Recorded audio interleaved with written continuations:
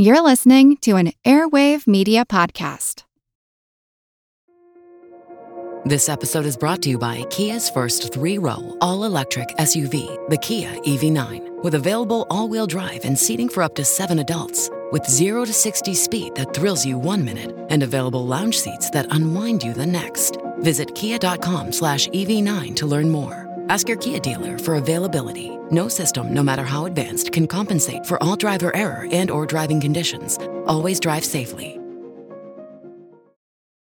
As humans, we're naturally driven by the search for better. But when it comes to hiring, the best way to search for a candidate isn't to search at all. Don't search, match with Indeed. When I was looking to hire someone, it was so slow and overwhelming. I wish I had used Indeed. If you need to hire, you need Indeed. Indeed is your matching and hiring platform with over 350 million global monthly visitors, according to Indeed data, and a matching engine that helps you find quality candidates fast. Ditch the busy work. Use Indeed for scheduling, screening, and messaging so you can connect with candidates faster. And Indeed doesn't just help you hire faster. 93% of employers agree Indeed delivers the highest quality matches compared to other job sites, according to a recent Indeed survey. And listeners of this show will get a $75 sponsored job credit to get your jobs more visibility at Indeed.com/podcast. That's Indeed.com/podcast. Terms and conditions apply.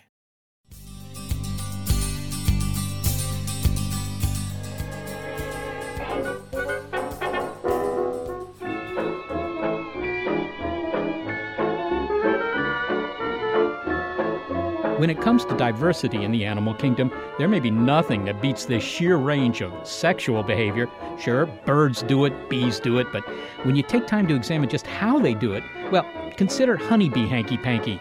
The male honeybee mates with the queen bee and then... The male actually explodes and his body falls to the ground and he leaves his genitalia in position.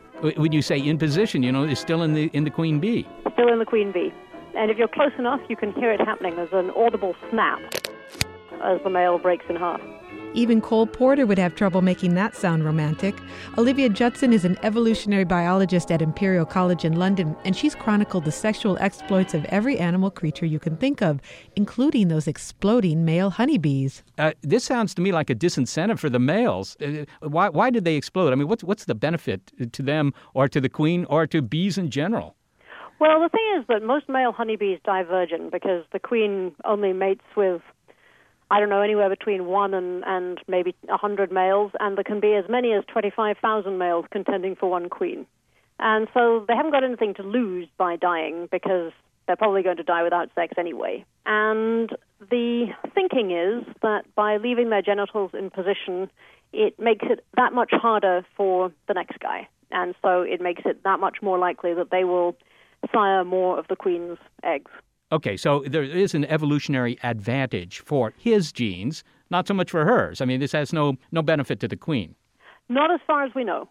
Okay, and I mean, you say that they have nothing to lose because they're going to die virgins anyhow, but it does suggest that they don't value their own lives particularly. I mean, that all that counts for them is reproduction, and I suppose that that might be motive enough. Well, I mean, there are two aspects to evolution. There's survival and there's reproduction. And if you don't reproduce, you can live until you're 10,000 years old, but it doesn't make any difference. You're still out of the game. So the important part, ultimately, is passing on genes. Can I ask you a little bit about the explosion? I mean, it's one thing for them to die. It's something else for them to explode. I mean, was it good for you, honey? I mean, if they explode, why do they have to explode? Why don't they simply expire? Well, you might as well go out with a bang. Oh, all right. Okay. Well, that's good enough for me. This is not the only example in the insect world where the males leave the field of copulation not in better shape than when they arrived. I'm thinking about the praying mantis, which the female eats the male's head, I believe. I mean, why does she do that? Well, nobody really knows what motivates a female praying mantis, but there are a number of possibilities. And it should be said that not all males get consumed, and not all species of praying mantis is the female incredibly voracious. But it does seem that in a lot of species, she makes a genuine attempt to capture and consume her mate, sometimes before sex. So it's not just that he doesn't survive the encounter, it's that sometimes he doesn't get to have sex at all. This does seem to have had an effect on male praying mantises. In some species, at least, they seem to approach the female very stealthily and sort of sneak up on her and get themselves into position before she can reach around and capture them. But the reason that she attempts to capture them, nobody really knows. I mean, one argument is that perhaps if females on average are voracious, then it's kind of a test of the agility of their potential mates. That, in other words, you have to be able to get away, because if otherwise your descendants may not be able to get away. So it's sort of, one argument is, well, once a certain number of females begin capturing and eating their mates, only those who can evade capture are going to be able to have any offspring, and so that it becomes a sort of a spiraling thing where females become more and more voracious. Don't spiders also do this, at least some species of spiders? Some species do, absolutely. And there is one known case in the Australian redback spider, which is related to the black widow, where the male actively tries to get himself cannibalized. And so he somersaults into the female's mouth. The female has 2 orifices on her belly, and the male has modified mouth parts with which he delivers sperm. And so he has to put his head underneath her belly, but his rear can stick out and is often within reach of her. And in the Australian redback spider, he attempts to put himself into her mouth. And the reason is, it appears, first of all, most Australian redback spiders never encounter a mate, the males. And so, again, they're likely to die as virgins. And second, if the female is chewing away on them during sex, they're actually able to have sex longer, and so they can transfer more sperm. I see. So there actually is some benefit for having sex once and being a meal as well. I mean, it gives a whole new meaning to taking a potential mate to dinner. It does. But, one of the questions I'm sure you get asked many times, because this has to occur to humans in any case, who will engage in sex for pleasure, not just for reproduction. And the question is whether the rest of the animal world does that at all. It's very hard to know. It's hard to say to a cockroach, so how is that for you? Yes. But you can start to make some inferences. There are certainly some animals, like ducks, for example, that will have sex at times when no conception is possible. So ducks sometimes have sex in the winter when the male's testes are regressed and he's not delivering sperm. Possibly that means they're enjoying it. In primates, many primates masturbate, and certainly some primates also have sex at times when conception is not possible. And dolphins also. Dolphins appear to, certainly some species, the males seem to attempt to have sex with nearly anything from sharks, turtles, seals, and eels, as well as other dolphins, both male and female. So I think that certainly some other animals engage or experience pleasure from sex. I'm speaking with Olivia Judson, evolutionary biologist at Imperial College London. Olivia, you've written on your blog that when it comes to mammals, sex and reproduction are actually kind of dull. I mean, we only have 2 sexes, and no one changes sex, or at least, not in the full sense. And yet there is an organism for whom reproduction is interesting, and those are the ciliates, single-celled organisms covered in these little moving hairs. Maybe you could describe for them why sex is more interesting for them. So when we have sex, we in a genetic sense, we're also having reproduction. So when a sperm fertilizes an egg, you get a third individual that is genetically different from both parents. Ciliates reproduce asexually, so they split in half, and you get 2 genetically identical individuals. But what they do when they have sex is very strange. 2 individuals come together and 2 individuals leave, so there's no fertilizing of eggs, there's no creating of a new individual. But during the course of sex, those 2 individuals experience a very profound change, and they essentially become each other's identical twin. So what happens is each of them divides up their genes and gives the other one half. So then they get a new set of genes from this other partner, which they then integrate into themselves, and then they rebuild themselves and become a different genetic entity. First of all, it's as if during sex, you and your partner became identical twins, which is pretty weird to think about. And second, it's also as if, as a consequence of that, you became genetically equivalent to one of your children, rather than to retaining your own identity. The other thing is that ciliates have, in some cases, extremely large numbers of sexes. So it's not just males and females. There actually can be as many as 100 different sexes. This doesn't mean that 100 individuals come together to copulate. What it means is that you can mate with any individual that's of a different sex from you. And in principle, it means that you have a chance that more of the individuals that you encounter are going to be eligible as mates because they're more likely to be of a different sex to you. Well, it sounds like the mating game is far more interesting, perhaps, for the cilia, although I don't see them, saying so. Why is it that sexual reproduction involving only two sexes, the kind of things we have in the mammalian world and what you call sort of a duller form of sex, why did this evolve? Why is it that we've gone in this direction? Well, I think that the question that's interesting is, why is sexuality so much more prevalent than asexuality? And when you look at the tree of life, there are no big groups that reproduce only asexually. So I should say that asexual reproduction is easy. In many groups, it evolves often. You can split down the middle. You can bud off a piece of yourself. You can lay an egg that doesn't need to be fertilized. There are a large number of ways to be asexual, and it seems to be an advantage in the short term because you don't have to waste time finding a mate. And yet, it seems to lead to extinction. When we look around at the natural world, most of the groups that are asexual have evolved very recently. And although we don't know very much about the sort of internal factors that predispose groups to extinction, asexuality is a pretty good bet. So basically, once you have become asexual exclusively, you're on the way out.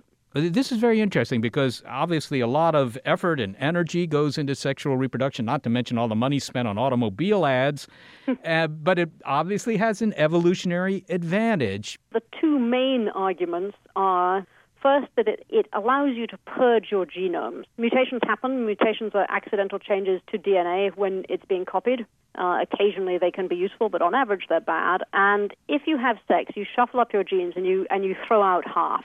Whereas an asexual cannot do that. An asexual gets all of the parents' genes exactly as they were, plus mutations, and they have no way to start again. Whereas sex basically allows a kind of rejuvenation of the genetic material. It allows the DNA to be cleaned up. That's one argument. The other argument is that if you are asexual, then all your offspring get all your genes, and so they're exactly identical to you. We know from agriculture that if you plant a field of genetically identical wheat or corn or whatever, and you do it again and again and again, there will come a time when that field is taken over by disease. And so one argument is also that parasites of various kinds are wiping out asexuals. Well, that seems to suggest a good come-on line, namely that, having sex might actually be good for your health. That's right. Absolutely. Come here, baby. Okay. Well, Olivia Judson, I want to thank you so very much for talking with me. Thank you. Olivia Judson is an evolutionary biologist at Imperial College in London, and she's written a guide to the myriad and varied ways that animals go about it, Dr. Tatiana's sex advice to all creation. Molly, that is pretty interesting stuff. I'll say. Yeah, but I have to say, what stopped me in my tracks is what she said about dolphins having sex with other animals. I know, other species. Yeah, I mean, if you're a sea turtle, what do? Just get out of the way? Just say no? What do you make of that, Lori? Well, dolphins are the sex maniacs of the animal world. Lori Marino is an evolutionary biologist. Well, what do you mean by that? The sex maniacs, what are they, subscribing to pornographic literature? Well, they may not be subscribing to pornographic literature from a human standpoint, but perhaps from a dolphin standpoint they are. Dolphins just are very sexual creatures, and their sexuality is expressed in a whole host of ways, not just reproductively. They seem to very much enjoy sexuality.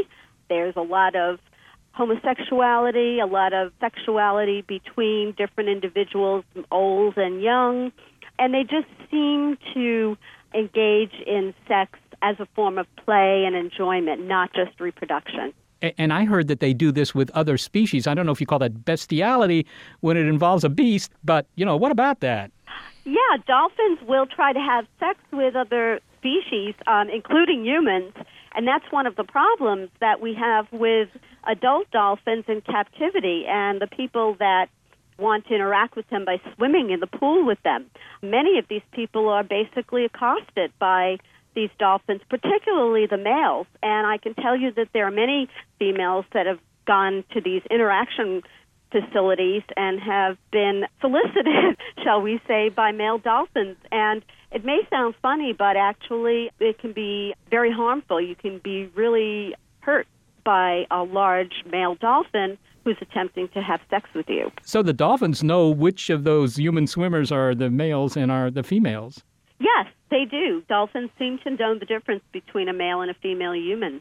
We don't understand how they know, but they clearly do differentiate the two. Adult male dolphins will preferentially try to engage adult females, human females. It must be the two-piece bathing suits. That's what I figure. It just must be, yes. Well, we've heard how and why bees do it and with whom dolphins try to do it, but would E.T. do it at all? Lori Marino discusses Whoopi on Other Worlds next.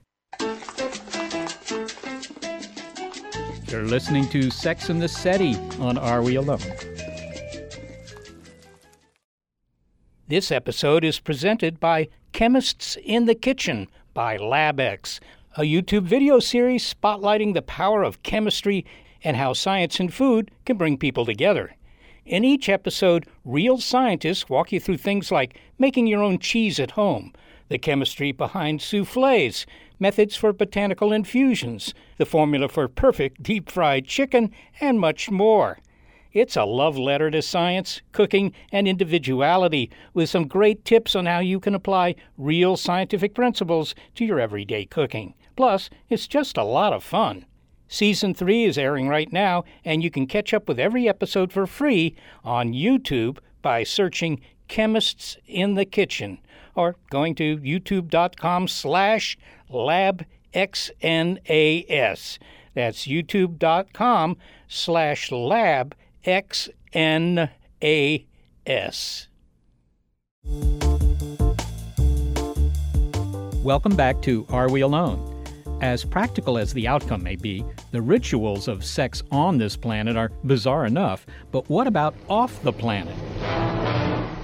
They're like huge seed pods.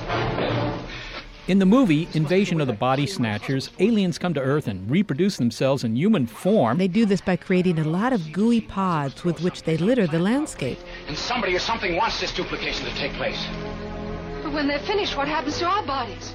The aliens eventually pop out of the pods looking like King Donovan if it's 1956. Or Jeff Goldblum if it's a 78 version, and then they impinge upon people's personal freedoms.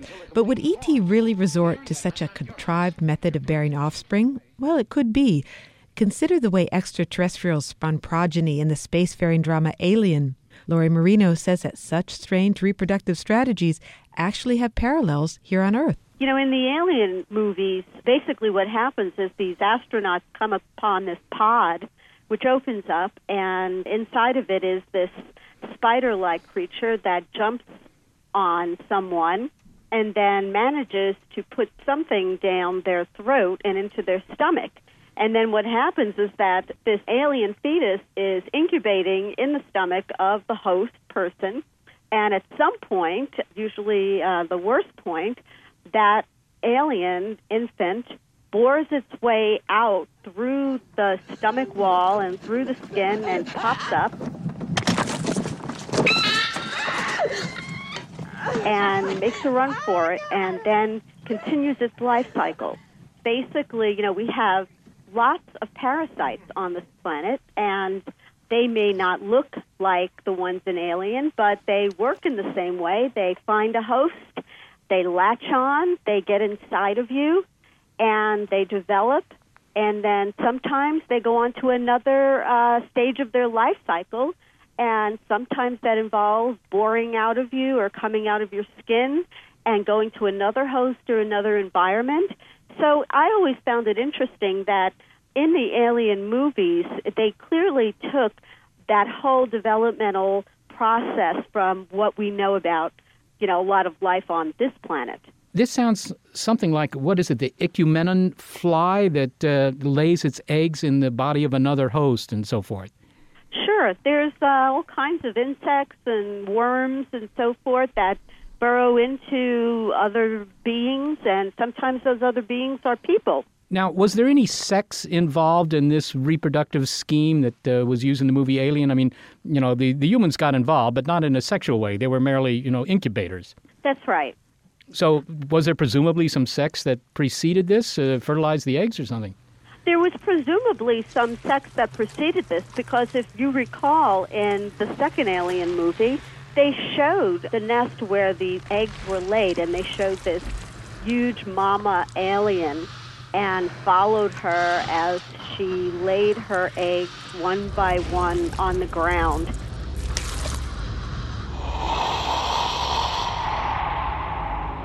So she was there, and she looked very different from the other aliens who were more like drones or soldiers. So I'm assuming that she is the queen alien and is their female version, and all those other ones that were around protecting her were the males. So that would presume that there would be some sort of sex going on between those two. Well, I think we all recognize that sex is good, aside from the obvious comments anyone would make, but it's good for this species. It's kind of a correcting manufacturing defects scheme for this species. But aside from the ability to shuffle genes or suppress bad mutations, what are some of the other benefits of sex, the kinds of things that might appeal to a species on any world? Well, that's the question that a lot of biologists have been asking. Why have sex?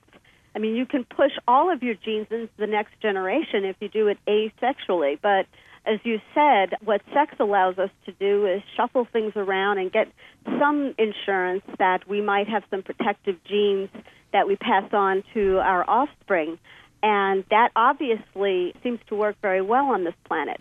So I think that that would be the kind of thing that would also hold on another planet as well. And I can imagine that, since sex is the primary way that macroorganisms move themselves into the next generation, that would be the way they would do it on another planet, and it would also be fun and enjoyable for them as well. Well, Laurie, what I think I hear you saying is that you would bet on sex being part of the life cycle of any, shall we say, at least intelligent creature that we might encounter in space, either via signal or physically or some other way. But is that inevitable? I mean, could you not have a very complex creature that could somehow reproduce asexually and be successful at that? I think you could have a complex creature that reproduces asexually, but I think this has a lot to do with how fast you can react to challenges in the environment that might affect whether your offspring lives.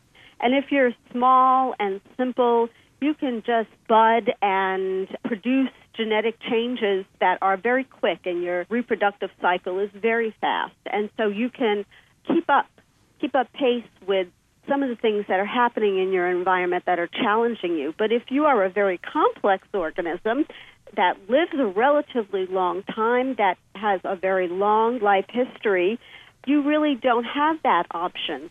Your only option is to mix things up in the beginning and hope that there's something in the DNA of your offspring that's going to be protective for them. So it's really an adaptive mechanism. It's something that makes you more plastic. Yes, absolutely. Well, okay. So we're talking about the kinds of sex E.T. might have, but what about partners? Would there be two sexes, male and female, or could there be more?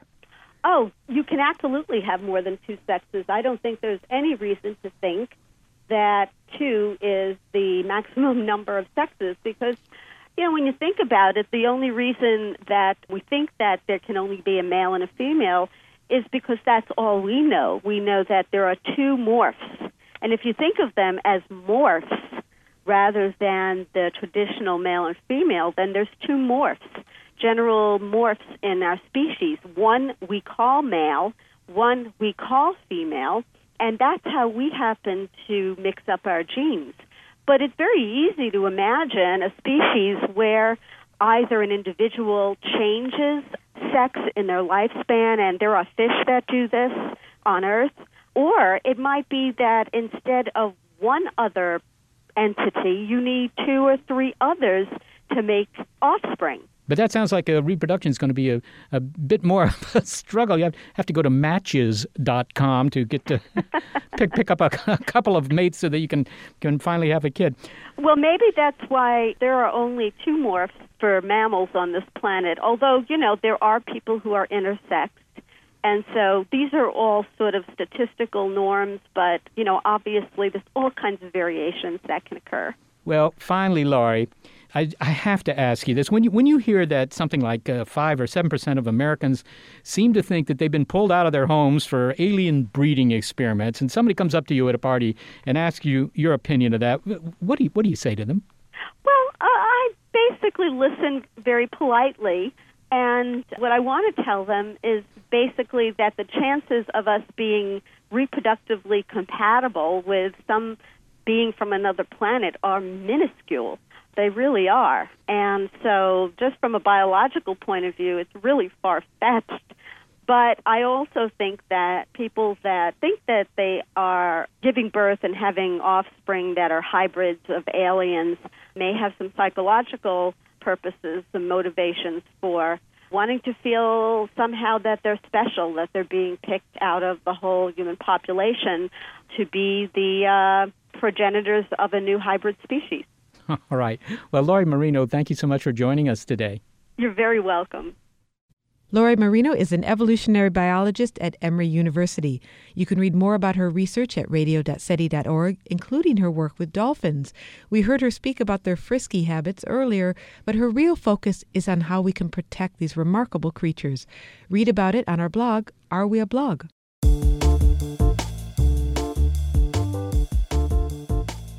Well, we've covered praying mantis sex, spider sex, alien sex. But what about humans? That's what we all want to know. This is news we can use on a daily or at least occasional basis.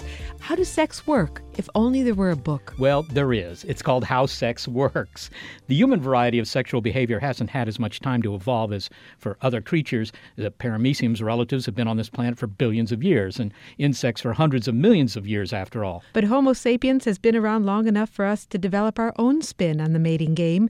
Yes, it all comes down to chemistry. Neuro and biochemistry, as evolutionary biologist and neurogeneticist Sharon Moallem describes in his book about what the latest research says about why we do what we do when it comes to sex, including why women are wired to fall for tall, dark, and handsome. Sharon, your book's title, How Sex Works, suggests that the reader doesn't know, but I suspect they think they do know. How are they wrong? I guess it's the same kind of questions that I asked, and this is how I got interested in it. I started off as a neurogeneticist looking at large families and trying to figure out what causes Alzheimer's disease. And what we noticed early on when we looked at these families, that many of the children weren't related to who they thought their fathers were. And what we realized early on is that there's a lot more cheating going on. And in fact, the more I dug, the more I found that there's a lot of biological influences on our behavior that we're not typically aware of on a day-to-day basis. And just a quick example would be many women, when they're ovulating, that's when they're most likely to cheat. In fact, that's when they're most likely to have one-night stands. Well, first off, did you tell the dads, by the way, that not all their kids were actually theirs? Well, even if we wanted to, we couldn't. Of course, the study was done anonymously, and we kind of couldn't go back. But the interesting part is we actually brought some of them back to do additional testing just to make sure that it wasn't some type of lab error, because we couldn't really figure out why so many of these kids just weren't related to their fathers. Well, okay, now to get back to the problem here, it's somewhat discomforting. Women are more prone to cheat on their husbands during those 3 days of the month when they're more fertile. They may not even realize this, right? Exactly, and that was kind of the big impetus for me writing this book, was to get people aware of these biological influences that might be kind of happening behind the curtain and that you're unaware of. And of course, this is part of evolution's drive through natural selection to get us out there and reproducing. And the reason that women may be more prone to a one-night stand when they're ovulating is that they may very well be looking for a different type of partner to father their children rather than be there all the time. So there's some particular type of guy that they go for when they're on the prowl? It seems to be. Research is indicating that women tend to be more attracted to the typical masculine traits. Of course, this is more muscle mass, square jaw, deeper voice. And this attraction tends to, that shift kind of happens during ovulation. And the question that, of course, everyone would have then is, why would they not be attracted to these characters for the rest of their cycle? And, of course, these characteristic traits are also associated with men who typically cheat. So the best kind of evolutionary and biological strategy would be then to find someone to partner with who would stay with you through thick and thin, and then yet have that option to have some of your children fathered by different men. Well, this is really distressing. So they will say, I do to Mr. Milquetoast and have the affair with Mr. Tall, Dark, and Handsome. Yeah, and you mentioned tall, dark, and handsome. Exactly. There's biological reasons for that form of attraction as well. It seems that darker men typically tend to have higher levels of folic acid. And folic acid, we know, is very important for cell division, and that's why pregnant women are always advised to take it. But now research is showing that folic acid is just as important for reproduction from a male perspective, and that has to do with the quality of men's sperm. And the more folic acid they have access to, the better the quality of their sperm. So having darker skin protects their folic acid from being destroyed through sunlight. And this actually might be why then women are attracted to them, because this is this biological cue to women that these men may have better quality sperm. Time for me to get out the shoe polish. So women who feel attracted to the FedEx guy occasionally should stop feeling guilty? Definitely, and should really be aware that it just might be a cycle issue. And, to extend this research, what they've kind of uncovered now is actually women who even go on the birth control pill, which is in a way, hormonally tricking the body into thinking that it's pregnant, that also shifts the type of men that women are attracted to. And it seems that once women go on the pill, they're actually attracted to men they're more genetically similar to, which from a biological perspective makes sense because they tend to be wanting to be around family. And the problem, of course, this could lead to is if women are looking for Mr. Right and on the pill and end up getting married to that individual, later on in the relationship after they're married, when she goes off the pill, she may not find that particular partner as attractive. Well, let me see if I understand the logic there. When they're on the pill, their body thinks that they're pregnant, and consequently they need the support of their relatives. But in fact, in the long term, it's kind of an incestuous deal. and they decide maybe this isn't Mr. Right because he's my brother. I mean, whatever kind of thing. And in fact, it's looking at these specific genes that are involved. They're human leukocyte antigens. These are genes that, when people talk about transplant compatibility and relatedness, these are the genes that researchers have looked at. And the ones that I've studied, and what you even find is that women who are now married to someone, if you look at these class of genes and compare them to their partners, the more closely related they are, the more likely a woman is to cheat in the long term.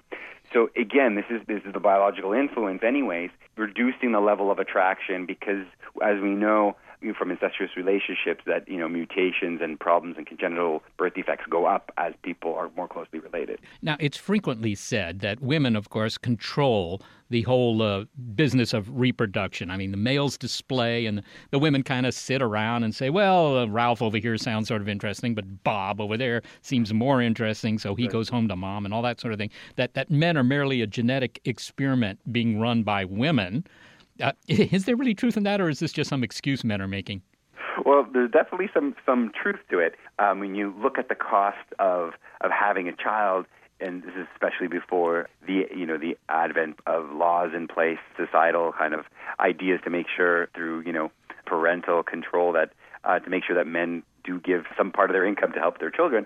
But from a biological perspective, it's much more expensive for women to have children. So there's a lot less need for men to be choosy and for women to be more choosy. But there's definitely a lot of effects and a lot of things that men look at. And one, for example, is the curvaceous female. That seems to be this cross-cultural trait that men are typically drawn to.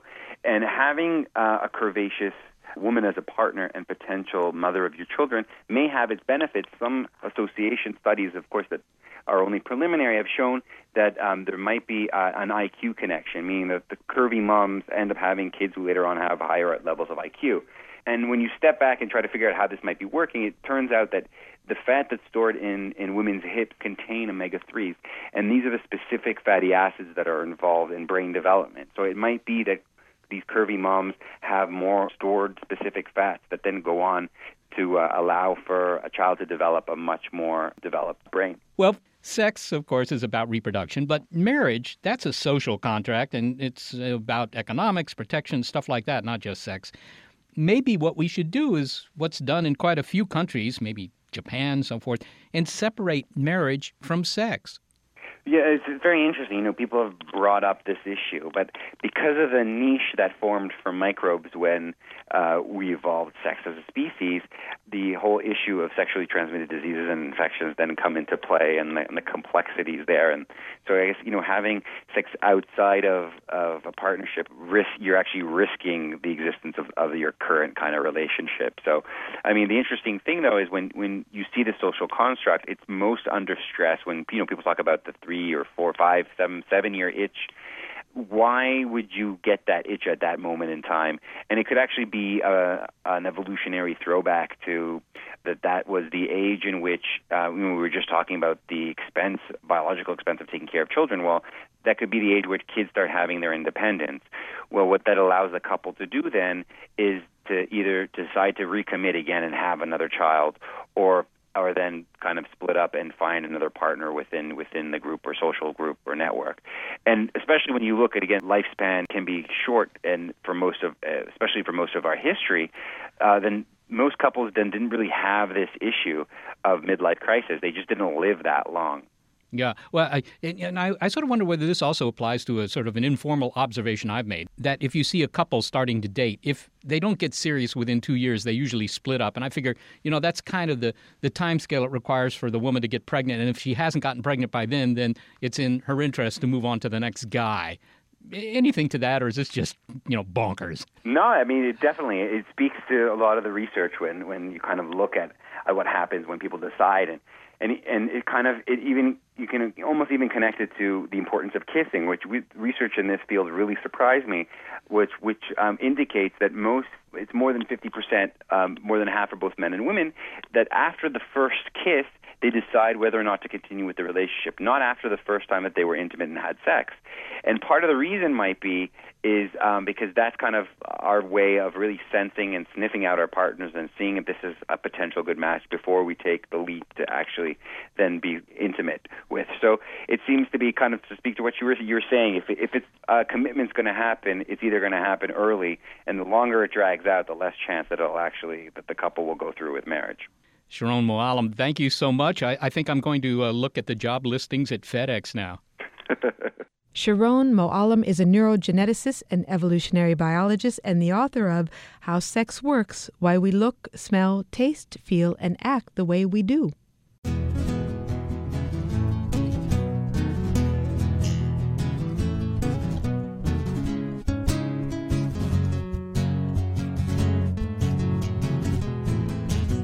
Up next, materialism and the mating kind. It's Sex and the SETI on Are We Alone? As humans, we're naturally driven by the search for better. But when it comes to hiring, the best way to search for a candidate isn't to search at all. Don't search, match with Indeed. When I was looking to hire someone, it was so slow and overwhelming. I wish I had used Indeed. If you need to hire, you need Indeed. Indeed is your matching and hiring platform with over 350 million global monthly visitors, according to Indeed data, and a matching engine that helps you find quality candidates fast. Ditch the busy work. Use Indeed for scheduling, screening, and messaging so you can connect with candidates faster. And Indeed doesn't just help you hire faster. 93% of employers agree Indeed delivers the highest quality matches compared to other job sites, according to a recent Indeed survey. And listeners of this show will get a $75 sponsored job credit to get your jobs more visibility at Indeed.com/podcast. That's Indeed.com/podcast. Terms and conditions apply.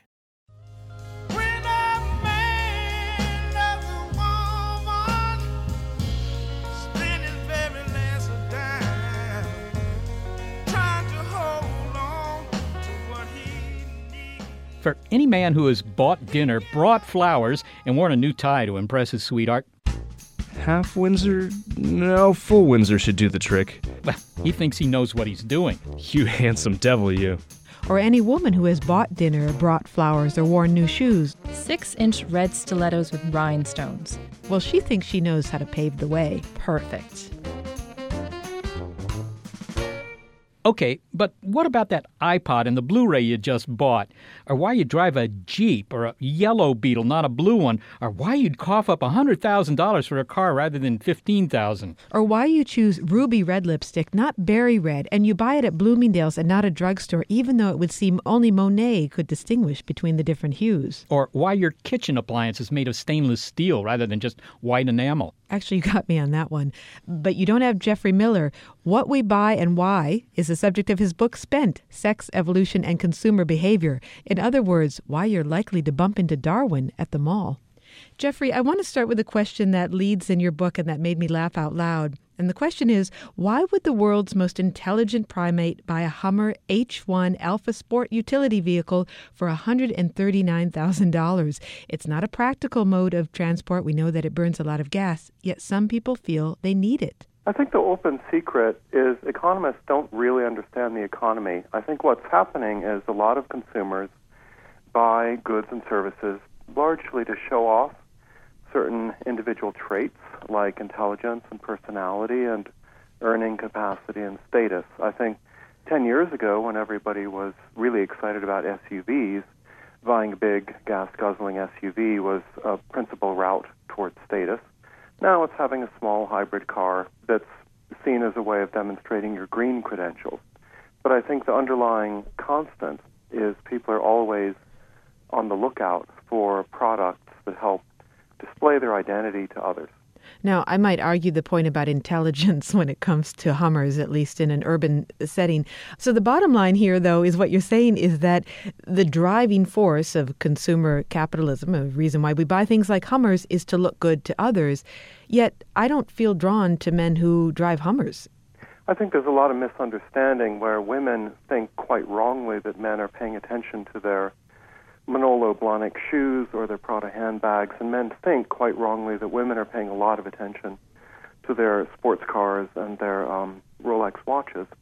In fact, there's a lot of evidence showing that both sexes, when they're searching for mates, pay the most attention to traits like kindness, sense of humor, general intelligence, verbal creativity, and don't actually care that much about these consumerist displays.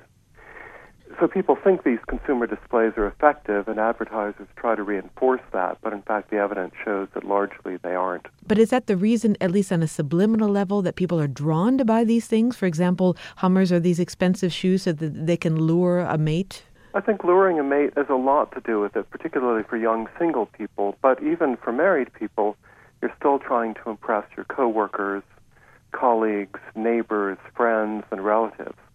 And so these sort of primordial instincts for display continue throughout the human life. They just shift their focus. Now, you're an evolutionary psychologist, and you depart from others in the field because you have emphasized sexual selection over natural selection as being the force that has shaped human intelligence. How so?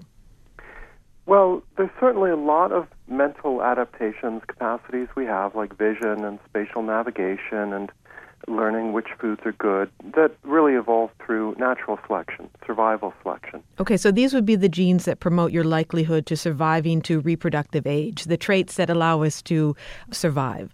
Yeah, so there's a whole bunch of survival adaptations in both the body and the brain. But I think some of the most distinctive human mental abilities, such as language, art, music, and sense of humor, seem to be displayed largely in courtship. They're sexually attractive, and those are all the hallmarks of sexual selection, that those traits may have evolved principally to attract mates rather than for any particular survival advantage, because after all, making a saber-toothed cat laugh with your joke is not actually going to keep you safe. Well, the example that is often used, and I'll use it here, is the peacock tail. Here's this beautiful tail that the male peacock has. It doesn't promote male fitness because actually the chances that you would be caught with such a big tail are probably higher, and yet it does seem to attract the females. Yeah, the peacock's tail has been a classic example of sexual selection ever since Darwin spent years thinking about it. How can a peacock possibly have this big, cumbersome tail that takes so much time to preen and calories to grow and makes it more likely to be eaten by tigers? And he realized it's to attract a mate, and that's enough to achieve reproductive success, and that's the name of the game in evolution. Yeah, someone suggested to me that James Dean was a good example of this dichotomy because whatever his traits were, unfortunately, they didn't help his survival. He sort of lived fast and died young, but they surely helped his sexual selection. I'm sure he could choose anyone he wanted to. Yeah, so you get this sort of live fast, die young phenomenon. We know Jimi Hendrix, famous guitarist, had at least 4 children. One of my favorite artists, Gustav Klimt, from the Vienna Secession, had apparently at least 14 children.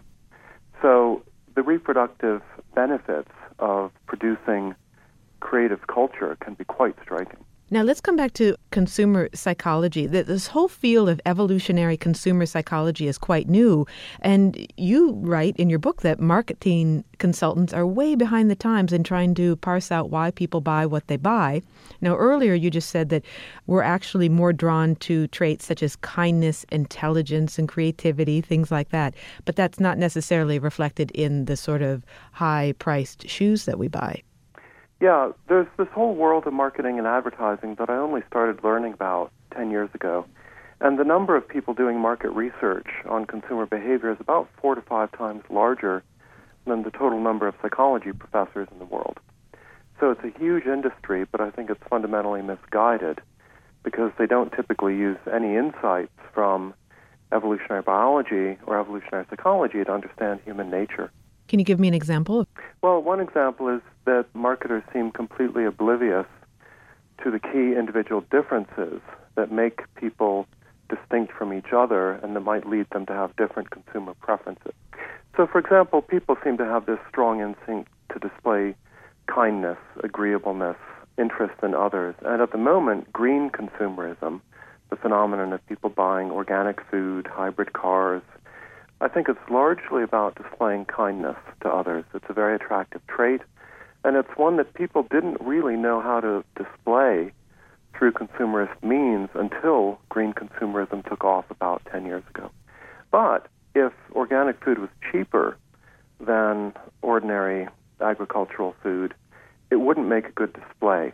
The best displays have to be costlier. So let's take examples of conspicuous consumption that maybe don't necessarily reflect kindness or some of these other traits. One example that you talk about is how women go about choosing makeup. Of course, some of it is guided on what you can afford, but some women will go to Chanel, which is very high-end, and then there's Clinique, which is sort of middle-end, or The Body Shop, or Smashbox, which is another brand name. What does makeup choice with women say about them? I think with makeup choice, whether you're a Clinique kind of woman or a Smashbox kind of woman, is another way of displaying your identity, partly to yourself, to sort of remind yourself, what is my mating strategy? What kind of woman am I trying to be? But also to display that identity to your female sexual rivals and to some degree to potential male mates. Can you give me an example? What different identities are embedded in these different brands? Well, I think Clinique would typically demonstrate high conscientiousness, concern for health, a little bit of agreeableness, and concern for the environment. Smashbox, which is more of an edgier sort of metrosexual brand, would be more about demonstrating openness to experience, maybe impulsiveness, sexual availability, interest in short-term mating, that sort of thing. And certainly advertisers understand this completely.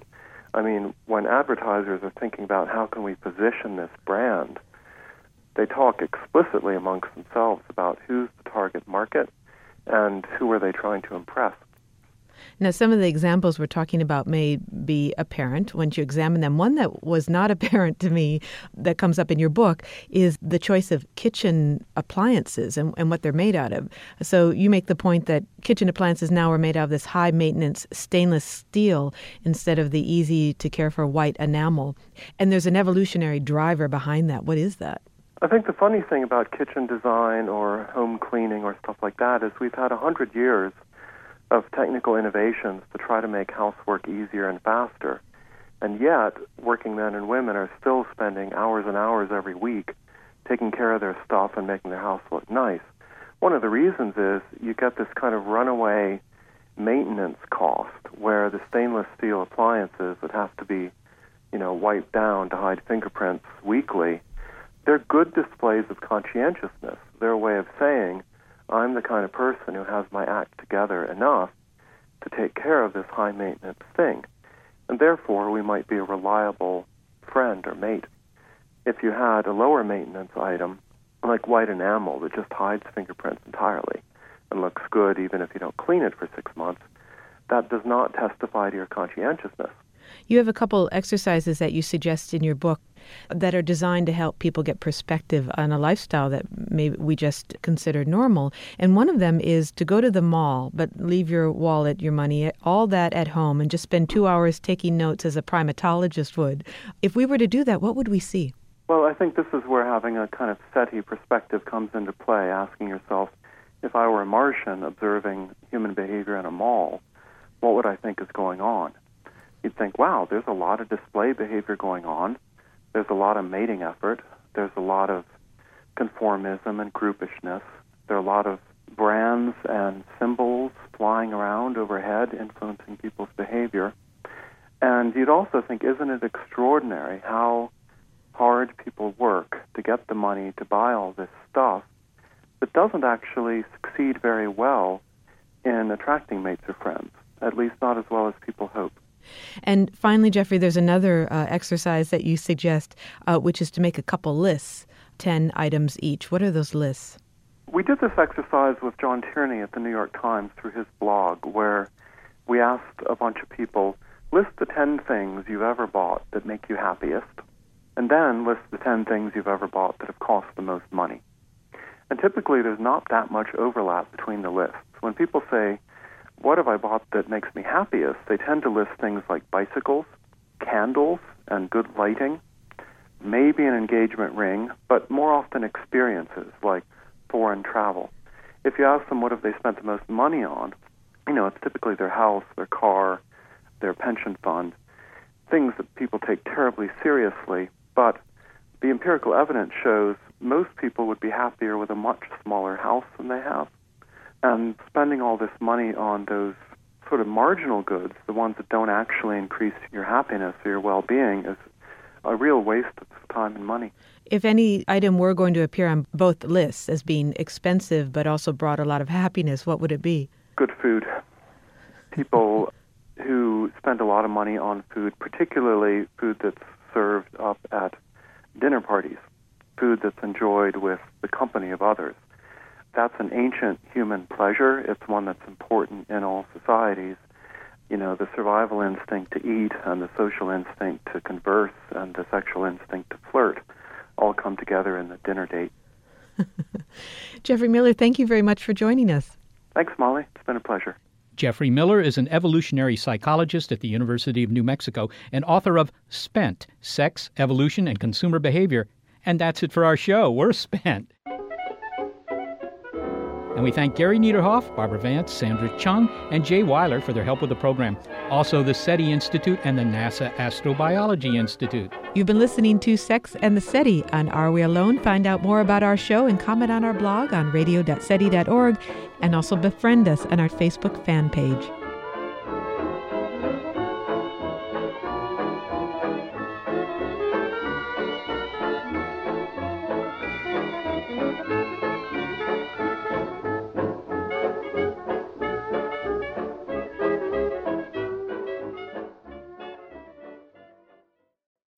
As humans, we're naturally driven by the search for better. But when it comes to hiring, the best way to search for a candidate isn't to search at all. Don't search, match with Indeed. When I was looking to hire someone, it was so slow and overwhelming. I wish I had used Indeed. If you need to hire, you need Indeed. Indeed is your matching and hiring platform with over 350 million global monthly visitors, according to Indeed data, and a matching engine that helps you find quality candidates fast. Ditch the busy work. Use Indeed for scheduling, screening, and messaging so you can connect with candidates faster. And Indeed doesn't just help you hire faster. 93% of employers agree Indeed delivers the highest quality matches compared to other job sites, according to a recent Indeed survey. And listeners of this show will get a $75 sponsored job credit to get your jobs more visibility at Indeed.com/podcast. That's Indeed.com/podcast. Terms and conditions apply.